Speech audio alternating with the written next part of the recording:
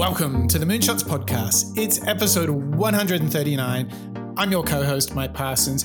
And as always, I'm joined by the man with a plan, the man with the models of the day, Mr. Mark Pearson-Freeland. Good morning, Mark. Hey, good morning, Mike. What an exciting day we've got ahead of ourselves as we continue this mental model series. I know we are like knee deep in mental model mayhem. Mark, where are we and where are we going to? We're going to find light through the mad forest of mental models as we surround ourselves with all these different frameworks. We're going to go to the man who has the light and the shining torch to cut us through this forest. It's Mr. Charlie Munger. And wow, Mike, what an individual who's seen so much success and so much activity throughout his 97 years. Yes, I would say he clearly qualifies as a living legend. He is none other than the consigliere, the Robin to the Batman. He is none other than Warren Buffett's business partner. They run Berkshire Hathaway. And if none of that rings any bells, Mark, I think we can put this into a little bit of context. Tell us about Berkshire Hathaway. They are just an enormous spread of companies, actually, Mike. So let me hit you with some stats, with some data. Berkshire Hathaway have a market value of over $620 billion US dollars. And they wholly own, as well as have significant stakes in some of the largest and most well-known household brands in the world. So let me hit you with just a couple, Mike, and tell me if you've heard of any of these. So some of the wholly owned companies that they have include Geico, Duracell, Cavalier Homes. Some of the companies they have significant stakes in are perhaps even more well-known. Apple, IBM, American Express, Southwest Airlines, United Airlines. I mean, this is a company that has huge, fingers in all of the different pies of some of the most well-known brands in the world. Pretty amazing stuff. And what's crazy to think is that Munger, together with Warren Buffett, built Berkshire Hathaway from nothing. And I think what is even more amazing, yes, in the companies that they wholly own, there's like over 300,000 employees. But, you think about it, Berkshire Hathaway, $624 billion, 14th largest company worldwide by revenue.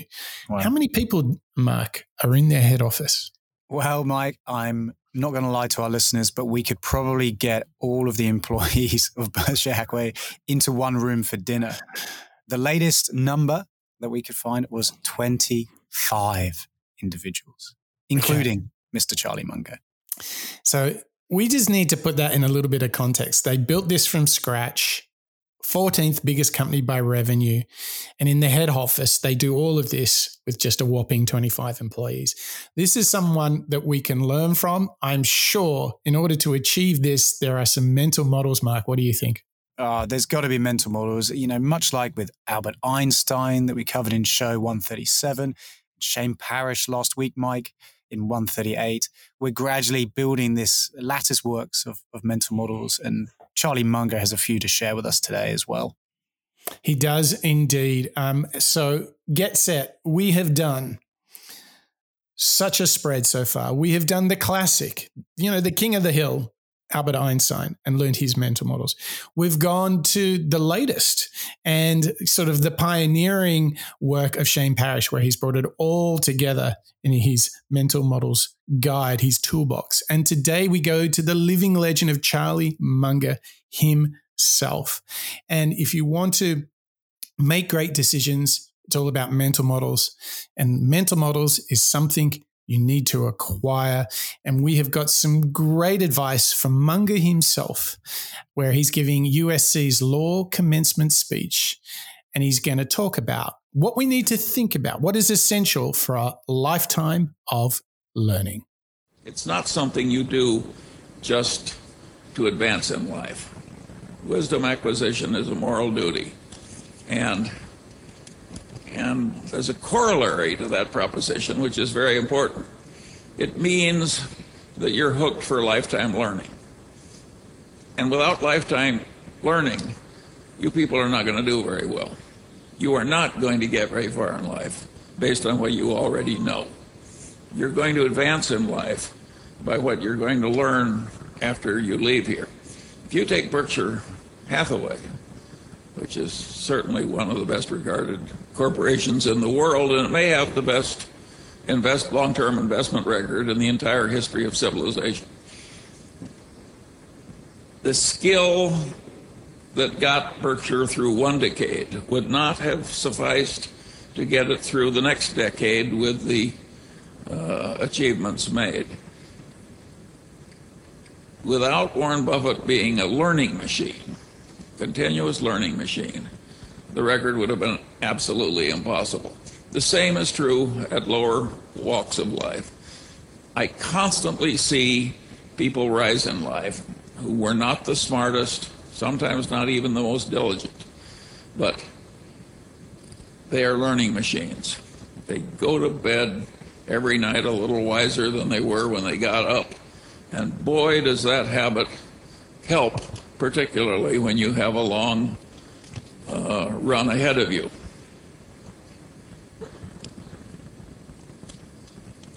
Alfred North Whitehead said at one time that the rapid advance of civilization came only when man invented the method of invention. And of course, he was referring to the huge growth in GDP per capita and all the other good things that we now take for granted, which started a few hundred years ago, and when before that, all was stasis. And so if civilization can progress only when it invents the method of invention, you can progress only when you learn the method of learning. I was very lucky. I came to law school having learned the method of learning. And nothing has served me better in my long life than continuous learning. And if you take Warren Buffett, if you watched him with a time clock, I would say half of all the time that he spends is just sitting on his ass and reading. And a big chunk of the rest of the time is spent talking one-on-one, either on the telephone or personally, with highly gifted people whom he trusts and who trust him. In other words, it looks quite academic, all this worldly success. I mean, Mike, what a clip to get us started with Mr. Charlie Munger, recounting some of the tips and advice that he's used within Berkshire Hathaway, as well as Mr. Warren Buffett. I mean, one big idea is revealed to me here, Mike, and that's the idea or the realization that you won't get through decade 2 with the same thinking that you used in decade 1. You have to learn, adapt, and change. And I think that's a penny drop moment for me, because without, imagine just going straight out of school and trying to live the rest of your life using the same things that you learned in school. You're going to always reach a certain point and never be able to go beyond that boundary. Yeah. Like a plateau, right? Like a plateau, exactly. And I think this is a really valuable call out and lesson that Munger is sharing with us straight away. Without having the ability to learn and to improve your maybe horizons or just change the way that you think about things, you're always going to reach that plateau pretty darn fast. And that's a very great first lesson, isn't it? Yeah, you can't, sit on your laurels, right? You have to continually reinvent yourself. And what was interesting, he was pointing out, is the lessons of one decade would not work in the following decade. And he should know, because him and Warren have been at Berkshire for 5 decades. So I think when we talk about legacy and talk about longevity of the work and the contribution that you make, I think what he makes a very powerful argument for is continuous learning. You have to have a voracious appetite for the new, be curious, right?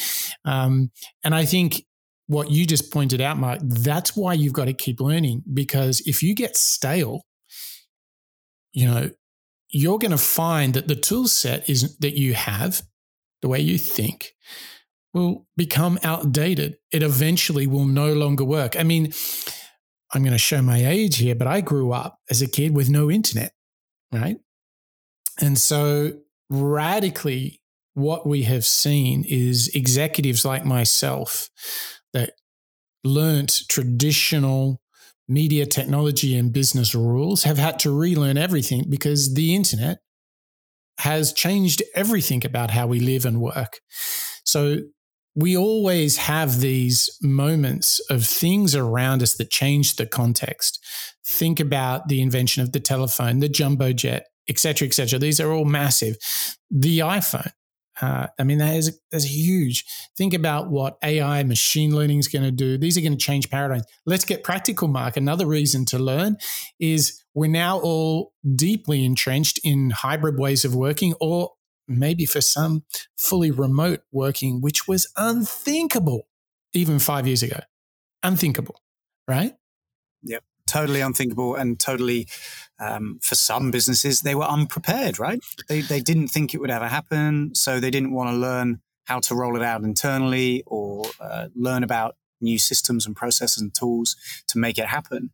So everybody was kind of caught off guard because I think they were using the same lessons that they'd operated under for the last decade. Yes, so I want you to think what we have with Charlie Munger is somebody who has seen so many different eras, chapters in the way in which we work, and their company, what Warren Buffett and Charlie have built in Berkshire Hathaway, is something that has outperformed year on year, decade upon decade. That's what we can learn in this show. So, Mark, I'm fired up. I just want to know what's next in our adventure into the world of Charlie Munger. Well, before we start learning from Charlie and understanding some of the models that he uses to not only learn, but also to think different, we've got a quick introduction from Swedish investor talking about Charlie's mind. And this clip's great at revealing some of the approaches that Charlie has as we consider mental models. So this next clip we're going to hear from Mike is Swedish investor talking about Charlie's thinking tools. An advertisement for a company called Warner and Swayze used to say, "The company that needs a new machine tool and hasn't bought it is already paying for it." Charlie Munger, the vice chairman of Berkshire Hathaway and one of the most successful investors in the world, says that this applies to thinking tools as well. The man who is in need of a new thinking tool but hasn't yet acquired it is already paying for it. It's extraordinary how resistant some people are learning anything. Warren Buffett has said the following about Charlie Munger. Charlie has the best 30-second mind in the world. He goes from A to Z in one move. He sees the essence of everything before you can even finish the sentence. How does he do it? Through observing reality and running it against his mental models. These mental models have helped Munger to conquer the stock market, but they are so diverse that they have applications within many other areas too. For example, they have allowed Munger to be a successful chairman at a large hospital, and they have allowed him to overcome devastating personal losses. So there you go. It is learning at the heart, but it is being ready to deploy a whole suite of mental models to whatever problem comes up. To me, this is the next step. Once you say, all right, we got to have mental models, right? You got to think properly. You've got to think about thinking. So then an event happens, and then you actually have a tool set in front of you and like which tool is appropriate for the task. Whilst this might sound simple to say, once you realize what's on offer, Mark, there is so many different options and models. I mean, it's very exciting, but it's quite cathartic to realize, well, chances are people in the world have thought about most problems that have happened. There's probably a go-to way to think about it. You've just got to have the right model for the right moment. And that's going to be something that would have been consistent for Albert Einstein, for Shane Parrish, as we heard last week, as well as Charlie Munger. How do I know which tool is right for me? And the only way I think that you're going to be able to distinguish and determine which one's right is to follow the Charlie Munger approach, which is to become a learning machine, to adapt your business as well as your approach to problems, decade by decade or situation by situation, and trial different thinking frameworks. Think, okay, well, if I am trying to solve this particular problem, let's go through my catalog, my mental catalog of different approaches and see which one might work. And I think you can only do that once you've built up, like Charlie would say, a repertoire of thinking tools that then enable him to choose the right one when he gets to that problem. Yeah, and just for some fun, I've made a little index of some of my favorite mental models, Mark. I mean, we can't fit all the mental models into this series. I mean, it's going to be a 4-show series, Mark. We've done Einstein. We've done Shane Parrish. We're jamming on Charlie Munger. We're going to do Peter Hollins. But I've just got, this is how many options and there are for us to think better. And so I'm just going to give you a list of some of my favorite. Okay. Circle of competence, circle of influence, inversion, full attribution error, Hanlon's razor, opportunity costs, Pareto principle, preference attachment, redundancy, margin of safety, first principles, thought experiments, second level thinking, and the list goes on. These are all different models we can use for different problems. I mean, how cool is that? Like literally any problem we're encountering, there's very likely that the answer lays in that list that I just read out. I mean, these are probably the top 20 or so most common ones. So hopefully like that's 50, 60% of problems will probably be answered by thinking along these lines. I mean, that is pretty cool, isn't it? Well, I think that's the aha moment as we dug into these mental models. And listeners, you can go back to our Einstein show, show 137, if you want to hear more about thought experiments, probabilistic thinking, Occam's razor. You can go into the Shane Parrish episode for circle of competence, first principles, second order thinking, and inversion. I mean, Mike, we've covered a handful already. But I think without being able to dig into each of these and without hearing from these individuals such as Charlie Munger who have utilized these mental frameworks in their approach to problem solving, it's very easy for us to fall into the trap of just thinking, well, I'll figure it out. I'll think off my cuff. I'll make it up as I go along, as opposed to taking a step back and a pause. And instead of jumping onto the fire, thinking, okay, well, maybe there is something out there that can help me. Maybe there is a situation that somebody else has faced that is somewhat similar to mine. And what did they learn? And this idea of learning from the mental models or the mistakes, you could say, of other people and being inspired by somebody like Einstein, who's going out very focused in a physics and mathematical way that's quite unique or niche compared to what you and I might do.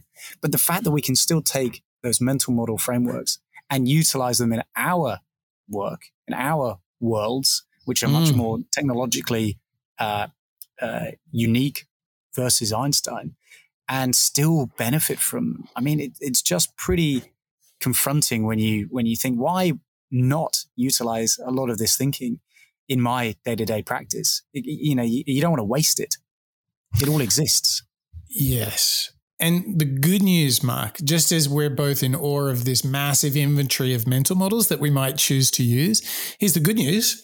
I know somewhere that will guide us through it all, and it's moonshots.io, Mark. I think, is that just not the place to go? If you want to get to the bottom, not only of thinking better, but improving yourself and leading others, I can think of no better place than moonshots.io. What about you, Mark? Yeah, pop along, listeners, to moonshots.io. You can find all of our series on mental models and thinking better. You can go through our back catalogue of 139 shows, Mike. Whew, that's a lot of learning, isn't it? That's good. You've got There's a lot of learning there, and it's not just us announcing shows, is it, Mark? There's a whole lot more than that. There's so many utensils and tools to help us all learn out loud together. We've got transcripts, we've got frameworks, we've got reading lists, show notes for all of our shows, 139 shows. And Mike, there's even a special area for those who want to go that extra mile with their learning and become subscribers, don't they? And you look, we want you to become a member, because by you becoming a member of the Moonshots podcast, you give us the ability to build things like the mobile app that we're working on. You give us the ability to pay for all the hosting and production, and it's a way for us to contribute more to you, our listeners. It's a way for us to build something that will stand the test of time, just like Berkshire Hathaway. So we really encourage you to go over to moonshots.io, click on the members button, jump in, become a member. We've got a special thank you, Mark. We've got a couple of members who've become patrons and members of Moonshots. Who are those lucky self-learners, those moonshotters? Our 3 listeners of the week, and special shout outs go to Miss Jess, Niels, and Mr. Bob, our 3 Patreons, or 3 of our Patreons who we want to give special shout outs to. Yeah, really appreciate your support. Your support of us is going to help us build this mobile app to deploy more shows and more goodies.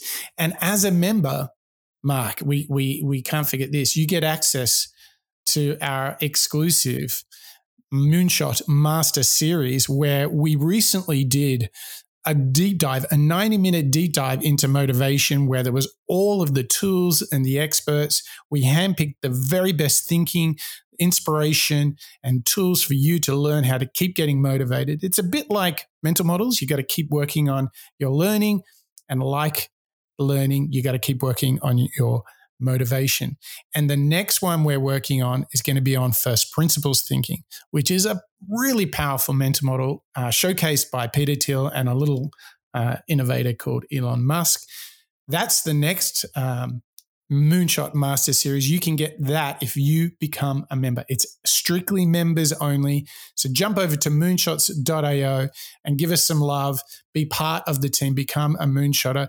And Mark, we got a few shout outs over the last day or two. I think we should, give a few shout outs to a couple of listeners who were saying some very nice things and sharing their love for improving themselves, right? Yeah. A special shout out to Jessica Cox, who got in touch with us and left a very, very kind note. We're so glad that you started listening, and we really appreciate the fact that you're finding so much value in the discussions that we're having, not only between myself and Mike, but listeners, we're having discussions with you guys as well. And we love hearing from you when you get in touch with us, as well as Mike, not only via email and via moonshots.io, but on LinkedIn. And a special shout out to Julian and Ronnie, who recently gave us a little bit of love and had a discussion amongst themselves and their followers on the Moonshots podcast. And Mike, there was a special mention from Ronnie where he's refining his mental models. And that just seems like the perfect segue back into our show on Charlie Munger.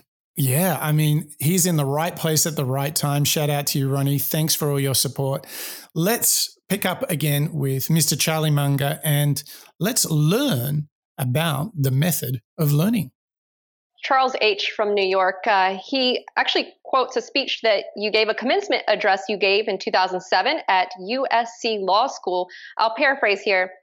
You said, so if a civilization can progress only when it invents the method of invention, you can only progress when you learn the method of learning. I was very lucky. I came to law school having learned the method of learning, and nothing has served me better in my long life than continuous learning. Charles H. would like to know, what's Charlie's method of learning? Well, I think I had the right temperament. And when people gave me a good idea, and I could see it was a good idea, I quickly mastered it and started using it, and just used it for the rest of my life. And you'd say that everybody does that in their education, but I don't think everybody does. It's such a simple idea. And of course, without the method of learning, you're like a one-legged man in an ass-kicking contest. It's just not going to work very well. Take Jerry. You think the Daily Journal would have hundreds of millions of marketable securities now if Jerry didn't know how to learn something new? He didn't know one damn thing about the Daily Journal, and we made him head of it. But he knew how to learn what he didn't know. Of course, that's a useful thing. And by the way, I think it's hard to teach. I think it's, to some extent, you either have it or you don't. Well, Jerry Chang would like to know. Why are some people incapable of learning new ideas and behaviors? Well, it's partly culture, but a lot of it's just born in. It's a quirk. Some people have a natural trend toward good judgment, and other people do just make their life is just a series of mistakes over and over again. I mean, Mike, this is telling me temperament. It's telling me attitude. It's teaching me you've got to have the element of practice. You know, not only can you read something or learn from another individual, but to actually compartmentalize it and to use it or apply it. That's how you know whether you've understood it correctly, right? And how you know if it's going to work in your particular problem. This idea of practicing the mental models, I think, is a really key shout out from Charlie. Yeah, I think we've made the case, obviously, learning the method of learning, thinking about thinking is essential. If you want to create, Munger's success in Berkshire Hathaway, if you want to, emulate the likes of Elon Musk, you got to have your thinking together. What I think, you talked earlier on one of the clips about the penny dropping. For me, is he's like, you've got to apply it, right? You can't just, it's like if you're watching YouTube all the time about how to work out, but you actually never have a go at working out, you're never going to grow. But, be very practical. Let's say you get some gym workout on YouTube and then you watch it and then you go to apply it and then you're like, well, hang on, pause. How did they do that? Rewind. And then you try. It's only then that you're really getting it, right? Just watching YouTube, you gotta practice that workout. And often it can take weeks and months to learn something new and to make it a habit. What he's telling us is continuous learning has to be applied learning. And he made a little reference in that clip to the hardest thing is to teach. And there's this great wisdom that if you want to learn something, you should teach something. So my question for you, Mark, is where do you go to when you want to learn something new, when you want to learn how to think differently? Where do you go? Well, I'm glad you asked, Mike, because I think this requires a little bit of reflection, doesn't it? And I think in order to learn correctly, you need to understand the best way for you as an individual to learn, because we all learn in different ways. Sometimes it's quite easy for an individual. And I went to school with these people. They just have to sit in a classroom. They could be scribbling on the desk, but somehow they just retain everything that they hear. Did you have anybody, or were you one of those people? No, I was far from one of those people. I did not engage enough. I did not retain enough, and I didn't really sort myself out until well after high school. But you've got to apply it, right? You've really got to have a go. Exactly. That's exactly how myself, I needed to learn. I needed to put things into action. I needed to understand maybe a bit about photosynthesis through experimentation. So seeing how it might work, or at least watching something or someone demonstrate how it works by really breaking it down into a kind of molecular level. That's how I would learn. And then building on that, maybe doing it myself. And I think that this is quite consistent with how I've learned new skills through my career as well. When somebody breaks it down, maybe it's through a video format, maybe it's through an online course, or maybe it's through a big old whiteboard and somebody just drawing something up. By then compartmentalizing that, understanding how it works, and then physically repeating it myself. That's how I personally learn. I mean, there's many other ways that you can learn from others. You can interact with them. You can just read online. You can perhaps go out and see somebody talk or watch something like a USC commencement law speech from Charlie Munger, for example. I think for me, this is all about putting it into practice. And that's where Charlie's really calling it out as well. Yeah. Yeah. So one of the things I do, it's similar to you, Mark. Like I'm going out there, I'm trying to apply it.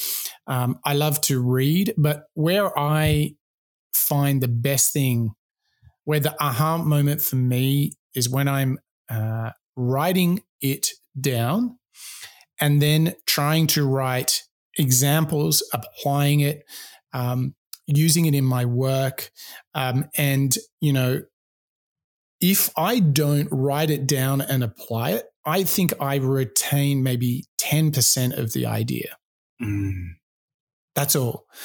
So until, you say to me, like someone comes to me and talks about building a product, I still to this day deliberately use models like the lean hypothesis, design thinking tools such as a user journey, user personas, to keep coming back to these tools to apply to a problem. And what I really want to implore to you and to our audience, Mark, is if you write it down, if you publish a blog post on it, share your learnings, whatever it takes, make a video, share it with your colleagues. If you transform what someone says to you or what you listen to, read, if you write it down, repackage it, and then put it back out in the world, this for me was the big aha about how I learn. So under that process, I will retain more than 80% of the idea.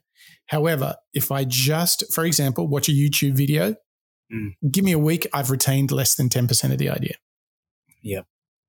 So until I apply in that process where I write it down, decode it, repackage it, put it back together, and then put it back out in the world, if I don't do that, by working with others, by reading, thinking it through, experimenting, trying, and maybe I mess it up, who cares?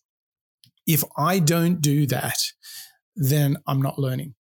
Does that make sense? So how would you say, if you need to get to an 80 plus retention rate on the idea to learn a model, an idea, a way of thinking, is it similar for you, or where does it get a bit different? I think I'm definitely a scribbler as well. I'll write lots of notes as we're conducting our podcast. Even our listeners will be pleased to hear that I've got lots of notes in front of me right now. And I'll do that in my career, anything that I'm trying to learn or retain or reflect later. And what I would do is I'll write it down, and maybe I'll share those notes, or maybe I'll just hold on to them. But by verbalizing them, by almost kind of like reading a script, I suppose. Maybe we were learning to put on a play, Mike. Maybe you and I will do some kind of theatre performance when lockdown eases. By presenting it to somebody else or voicing it out loud, that helps me. It's almost the conference or the movement from it being written down coming through my ears as well. It's a whole multi-stimulus effort that helps me learn. Yeah. You've got to kick it, shake it, roll around in it, use it, dress it up, and really be in it. You just reminded me of another example I have. Okay. So I read book summaries a lot. So I get in my newsfeed a lot of book summaries. And whenever I see something that appeals to me, I might read the book summary.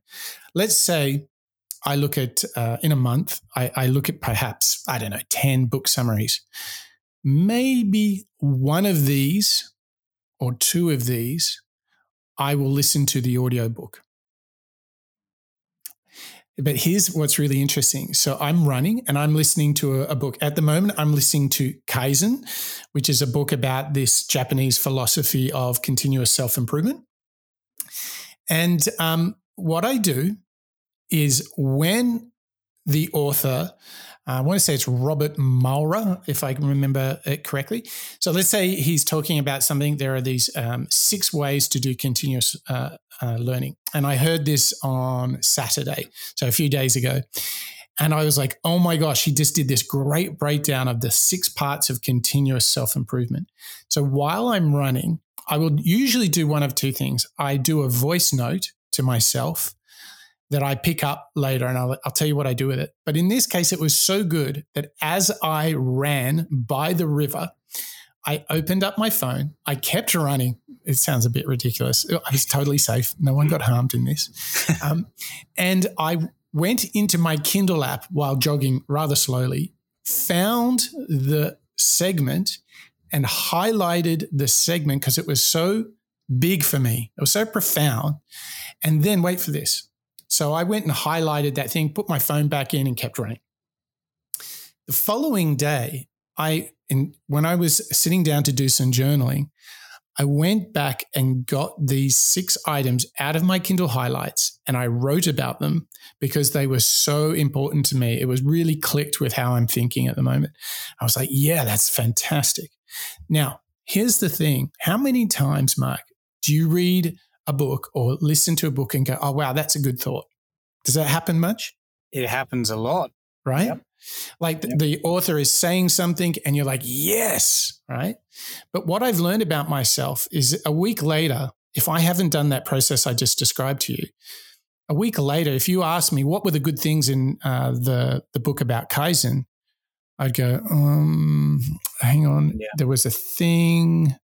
I can't remember exactly, but it was kind of this.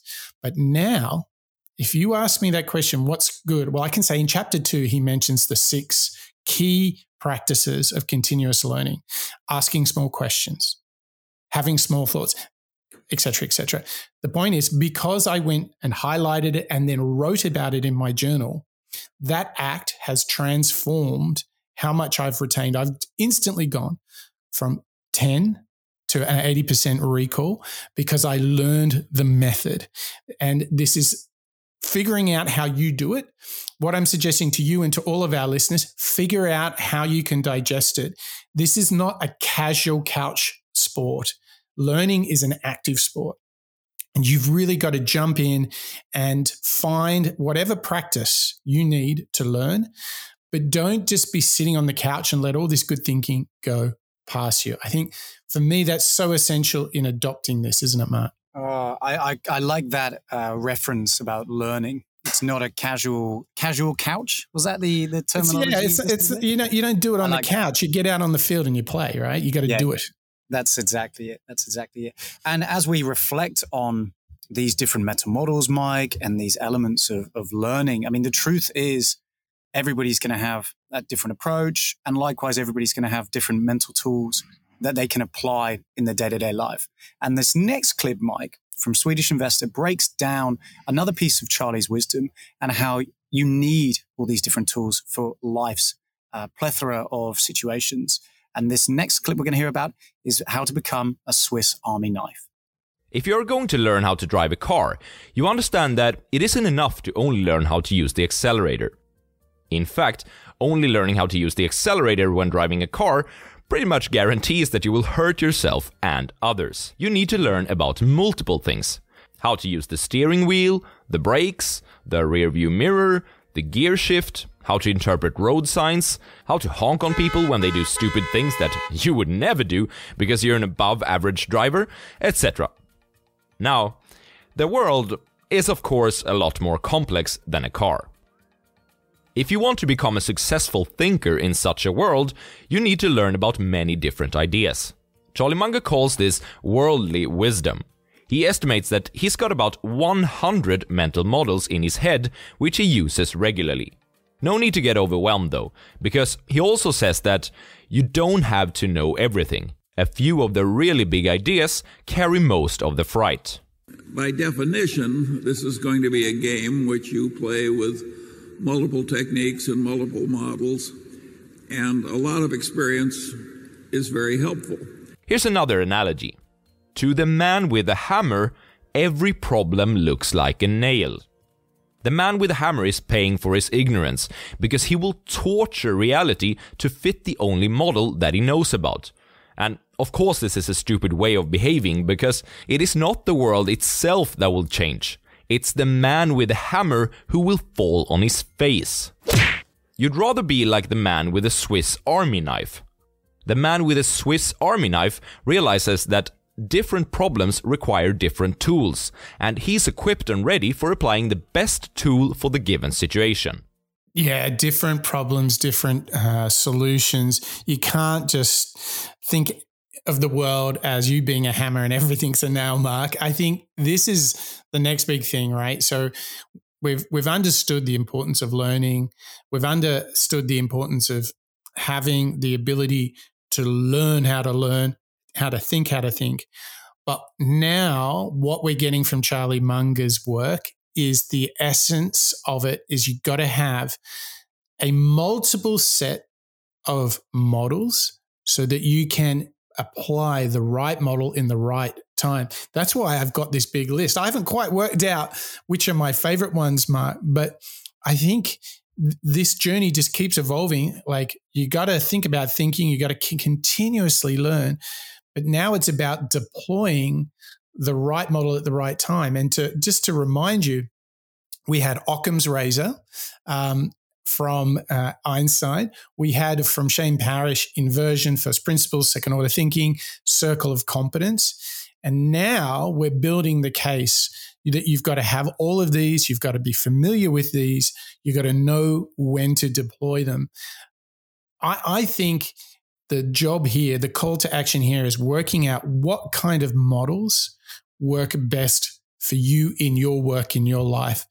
I think this is a very interesting and a little bit challenging of a question. What do you think, Mark? Yeah, I think I now appreciate and understand the need for mental models. I think that analogy we just heard with the Swiss Army knife versus the man with the hammer is a really good one. Don't torture reality by trying to make reality fit around you. Yeah. Remember that you can adapt easier than the problem or the situation, by using different mental models. And I think, Mike, though, we have stumbled upon the potential problem, isn't it? How do you know which one to apply? And I suspect the answer that Albert Einstein, Shane Parrish, and maybe even Charlie Munger would tell us is to apply it and see, to experiment and test it. That's right. And I think that in general, the way to think about it is that there are mental models if you have to make a decision, like, do we go left or right? Then there's like, okay, we've got a problem. How do we fix it? And then the other one is like, how do we design like a new system? And systems thinking and systems design is something that we've talked about before, but that's loosely the three buckets. So Mark, let me ask you this question. In your line of work, do you tend to have to think more about problem solving, decision making, or systems thinking? I think it's going to be more of the former, actually. I think it's all about trying to, and one of the great mental models that we've covered on the show that really stood out to me was the idea of inversion. So starting with the end result and trying to work backwards and think, okay, well, what obstacles might we run into? Okay. Is it going to be dependencies? Is it going to be challenges from teams or time zones or whatever it might be, and trying to systematically work through those backwards in order to find the right way of working on it now. Gotcha. So what you're saying, the answer you're giving is you're saying you're largely in the problem solving category, most of your work. I think so, yeah. Okay. So now what's interesting is, so you've said inversion, which one did you say again? Inversion. Yeah. You did say inversion. Gosh, I'm already like jumping off to these other models. What am I doing? So inversion. So this is all about, solving a problem from a different point of view. Very, very powerful. So let's just say that for you and for our listeners, maybe a lot of your work is in the problem solving area. And I would say that this is perhaps one of the more popular areas of mental models. The other thing you can do is look at first principles. And we're going to do a whole master series on first principles. That's breaking down very complex situations into very fundamental, simple, basic elements or truths. That's first principles. Now, Mark, another thing that might be interesting for you is this idea of, it's called wait for it, Ishikawa diagram. And that's how you just get to the source of a problem, or what some might call getting to the root causes. So you map the problem and then go backwards of that, saying, well, why did that happen? And you list all the contributing factors. So you're not even actually in solution territory yet. In order to make some headway, you're actually going deep into what is the problem and why. Yes, I'm aware or semi-familiar with the Ishikawa diagram because it looks a little bit like a fish, doesn't it? Listen, it can look like it, whatever works. If you're getting to the root cause, whatever works. But these are all problem-solving models. Now, just quickly, let's just give some examples of decision-making. Now, for me, what's really interesting, if you look at someone in the financial markets, that's someone who's making investments, be it professionally or personally, there's some really interesting decisions. So models you can use. You might have what we call second-order thinking, where you go more into the consequences of, okay, so I think I should do this, but what would actually happen? What would be the consequence of me doing that? So it's second-order thinking. Now, another big decision that we all have to make is how we spend our time, right? Huge. Now, something I've mentioned a lot on this show is a mental model for decision-making about how you spend your time, which is called the Eisenhower Matrix. Do you remember the Eisenhower Matrix, Mark? I do, Mike. We've discussed a couple of times, probably back in our, I want to say maybe even the habit-forming series that we were digging into, wasn't it? Exactly. Around how to decide what to schedule and what to focus on. Yes. And so at the heart of this mental model is weighing up the importancy versus the urgency of an activity. And I really encourage you and all of our listeners, double, triple, quadruple dive into Eisenhower Matrix, weighing up importance versus urgency. It's a fantastic model to use. And that is kind of loosely classified as a decision-making mental model. What we talked about earlier was more about problem solving. So the Ishikawa diagram, inversion, and so forth. And just lastly, if you're trying to create something new, if you're trying to create a new system, you can use all sorts of interesting ways to think that through. You can use connection circles, iceberg model, which is classically you have up on the top what you can see, but below are some of the root causes or abstractions. You have feedback loops. Like there's some really cool stuff there that you can use. And you can really focus on, the idea of parts versus the whole. That's another great systems one. So there you've got it, Mark. I mean, we could literally just go on for hours and mapping all the different models. But here's what we all need to know. There's essentially a category of 3. You are generally applying a model for either problem solving, decision making, or designing a new system.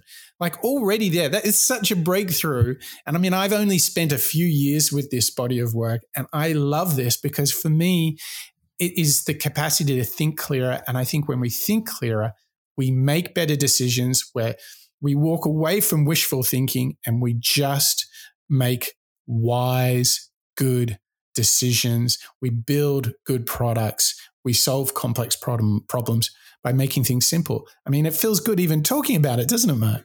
Yeah. I mean, you've already helped me compartmentalize and maybe even filter some of the mental models that we've discussed on the show so far, as well as the much wider ones that we've referenced and spoken about, and understanding how to choose the right one, depending on the certain situation, decision-making versus problem-solving and so on.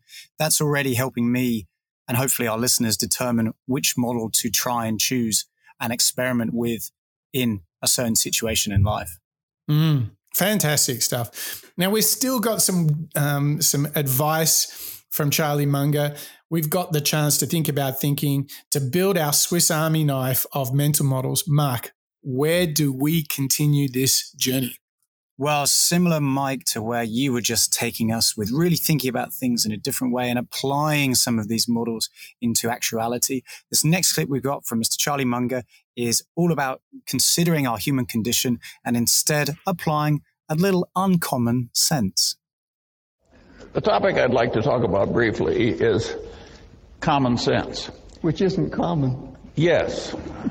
See? And what people mean when they say a man has common sense is uncommon sense. And usually they don't mean that the man has a narrow little activity he's good at, like knitting sweaters, and he sticks to that. What they mean is a man that can operate over a pretty broad range of human territory without making any big boners. And that is a very important thing to be good at, and the question is how you get it. I was very lucky in my own life because every place I looked, at the pinnacle, there was a guy that was better than I was. And one of my father's best friends was a great surgeon with a vast mechanical ability.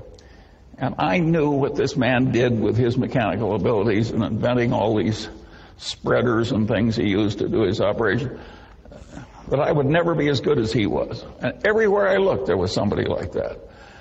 And there was all this folly out there, and I suddenly realized, like, if I just avoid all the folly, maybe I can get an advantage without having to be really good at anything. And I kept doing that all my life, and it worked so well that I enjoy sharing it with people like you. Yeah, this is really interesting for me, Mark, because it's almost like if you keep in mind that humans are, on average, going to make some silly mistakes in decisions or solving problems because they haven't thought about it properly. It's like a warning sign. Like, keep in mind, like, humans can make some pretty silly decisions. So you need to step back and think different before just jumping in there, because the odds are humans won't do such a great job on the thinking, right? Yeah, this is a model that I think has benefited from Charlie because it contextualizes the fact that mistakes do happen. And instead of following what other people or maybe his competitors or people out in the wide world would say, oh, just use your common sense, just do this. And the truth is, following common sense is uncommon, and in doing so, applying uncommon sense is common sense because everything is so unknown. It's a kind of self-repeating cycle, isn't it? Mm. It really is. And I think what you see now is a bit of a pattern emerging is almost, if you want to think better, you need to ask better questions. You need to step back and really ask, okay, what is the best way to think about this before you just launch in and think about it? Wouldn't you say? Isn't that like the meta learning here? Yeah, the meta learning is exactly that. So try and, in order to help yourself learn, in order to help apply these different models and these different frameworks to problem solving, decision making, leadership challenges, applying that uncommon sense approach is how you can think about things differently. And that's really what we're trying to go down into in this mental model series, Mike. We want to apply different thinking so we don't reach that plateau that we were talking about earlier in the show. And it's so funny because I think by nature, in the first half of my career, I was so rash and zesty and speedy and wanted to be like dynamic. But isn't it funny how just pausing a moment to think first about how you're going to approach something before you jump in, how great is it to hear someone of Charlie Munger's status and accomplishments is crying out to us, ask better questions, become a learning machine, find your method of learning, all right? Build your Swiss Army knife. And there is a pinnacle question mark at the highest order of him giving us advice on thinking better. And I think we better share this with the listeners. What do you think? That's right. This next clip, Mike, and all about thinking differently and applying these models into our life is going back to that most important and intelligent question. So we've got the Swedish investor telling us now Charlie Munger's most intelligent question. We all have a built-in curiosity in us.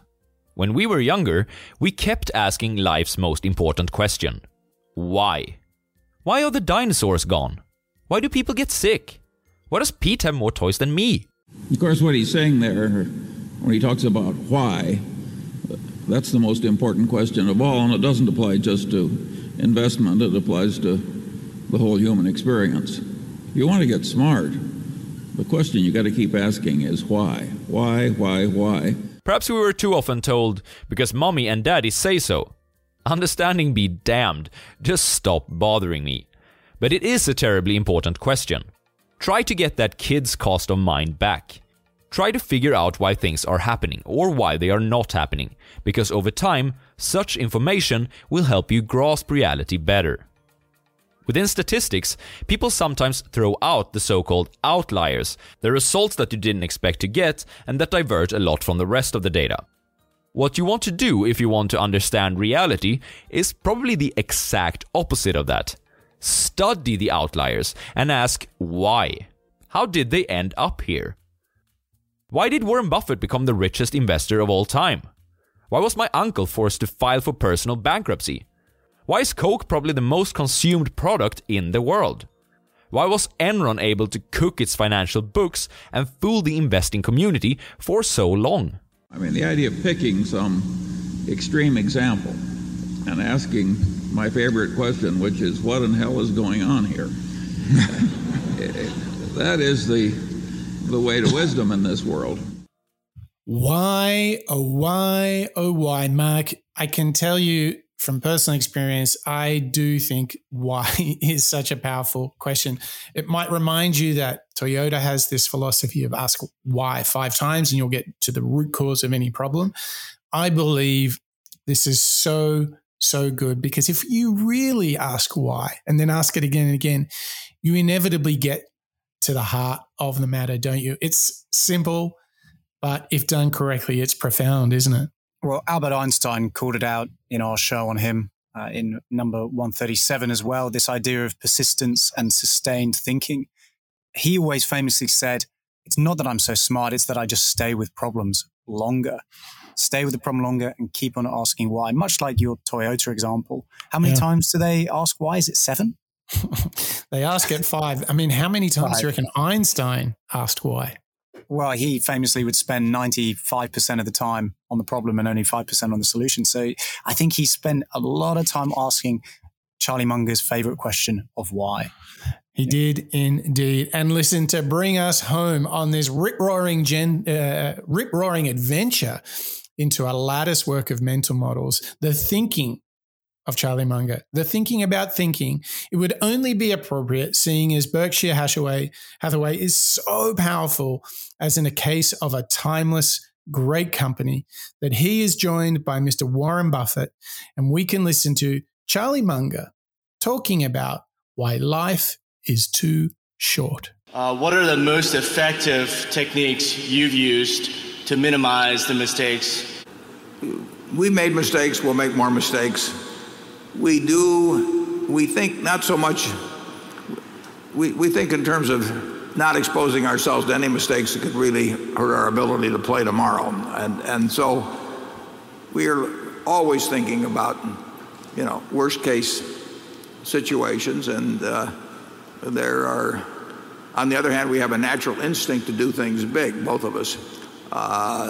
So we have to think about whether we're doing anything really big that could have really terrible consequences. And I would say this, that I don't worry much about mistakes. I mean, the idea of learning from mistakes, the next mistake is something different. I mean, so I do not sit around and think about my mistakes and think about things I'm going to do differently in the future or anything of the sort. I would say that you may get some advantage. I think I've learned something over the years. I haven't learned more about a basic investment philosophy. I got that when I was 19, and I still I think I've learned more about people over the years, and I'll make mistakes with people, and that's inevitable. But I think I'll make more good judgments about people.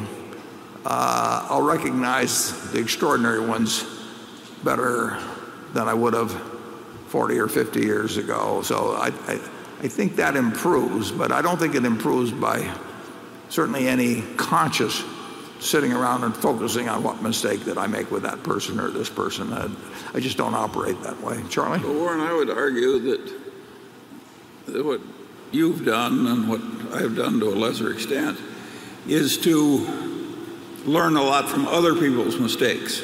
That is really a much more pleasant way to learn hard lessons.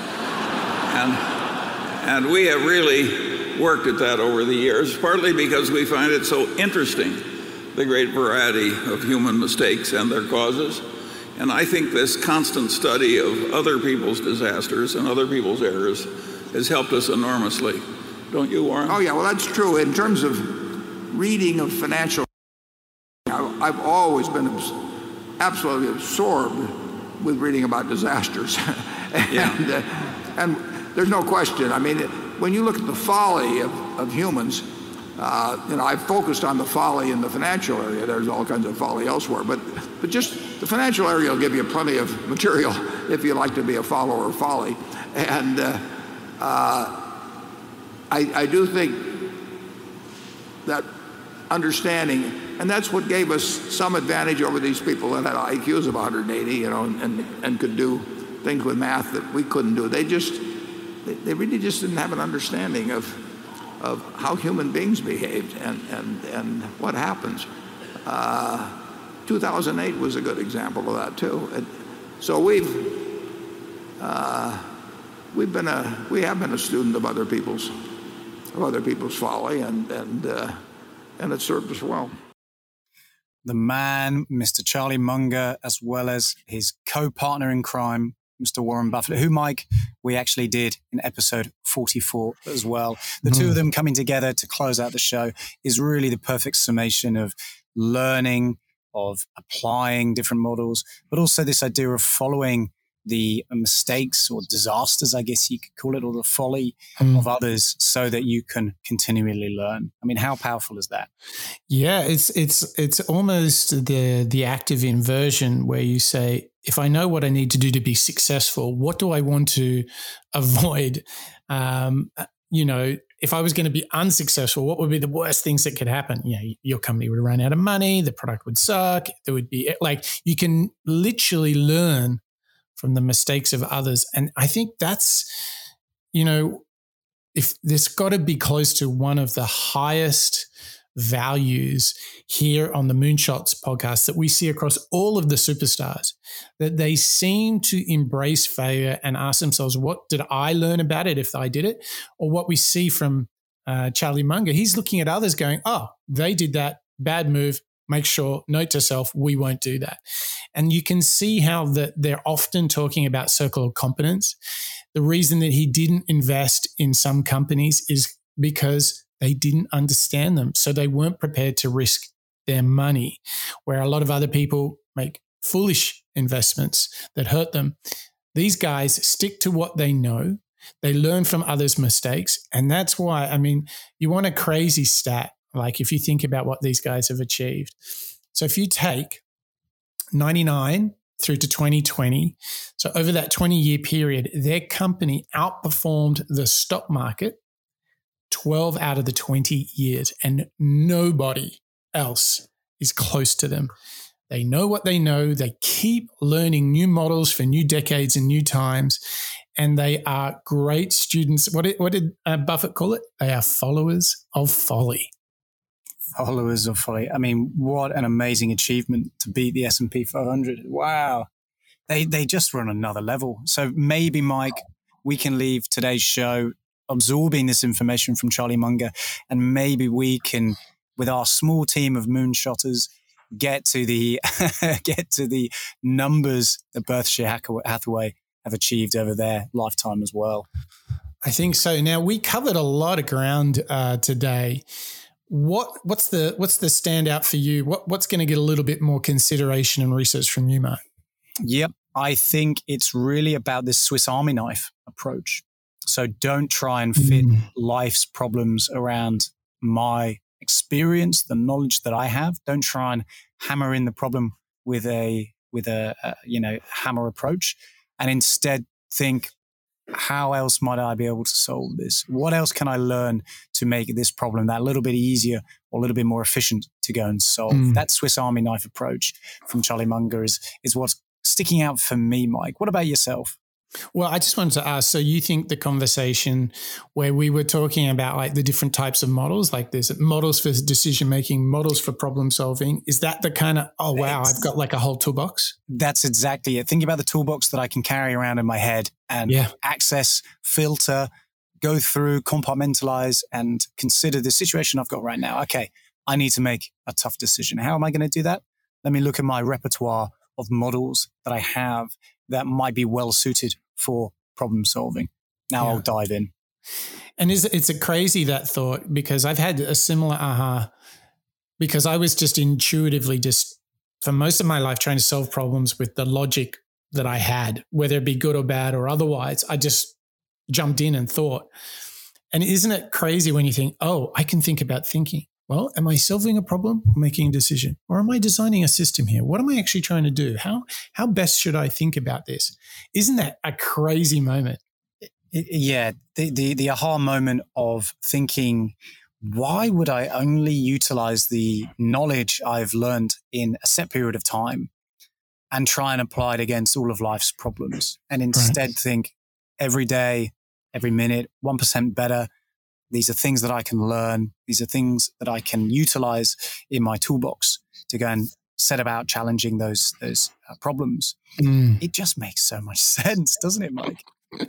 It does, but it's sometimes a bit scary. Like, how long have I lived my life not thinking about mental models? if I was tough on myself, I would probably say the majority so far. But I'm glad the Mental Model series has set me on the right path. Yeah, it really, really, I've got the same feeling about it. So, Mark, thank you to you, and thank you to you, our listeners, all of the moonshotters who are out there learning out loud with Mark and myself, trying to be the best version of yourselves. Welcome to the family, and a special welcome to our members who signed up via Patreon. You are deep in this journey with us. And today the journey was with Charlie Munger from Berkshire Hathaway, a man who's dedicated a lifetime to learning and to acquiring wisdom. He made the case that it's essential. He helped us understand that we need to become a learning machine, and we have to think about the thinking. We have to learn about the learning. We have to have a method of learning so we can build a Swiss Army knife of mental models. And with that, we'll go out in a very uncommon way, and we will understand that it is uncommon sense that will help us overcome ignorance and stupidity. And the biggest weapon of them all is the most intelligent question you can ever ask: why? And if you ask why, you too can go out and be the best version of yourselves. Maybe, like Charlie Munger, you'll be Batman and Robin with your Warren Buffett, because together we can be better, and together we can all become the best versions of ourselves. We can learn from the mistakes of others and put our best foot forward. All right, that's it for the Moonshots podcast. That's a wrap.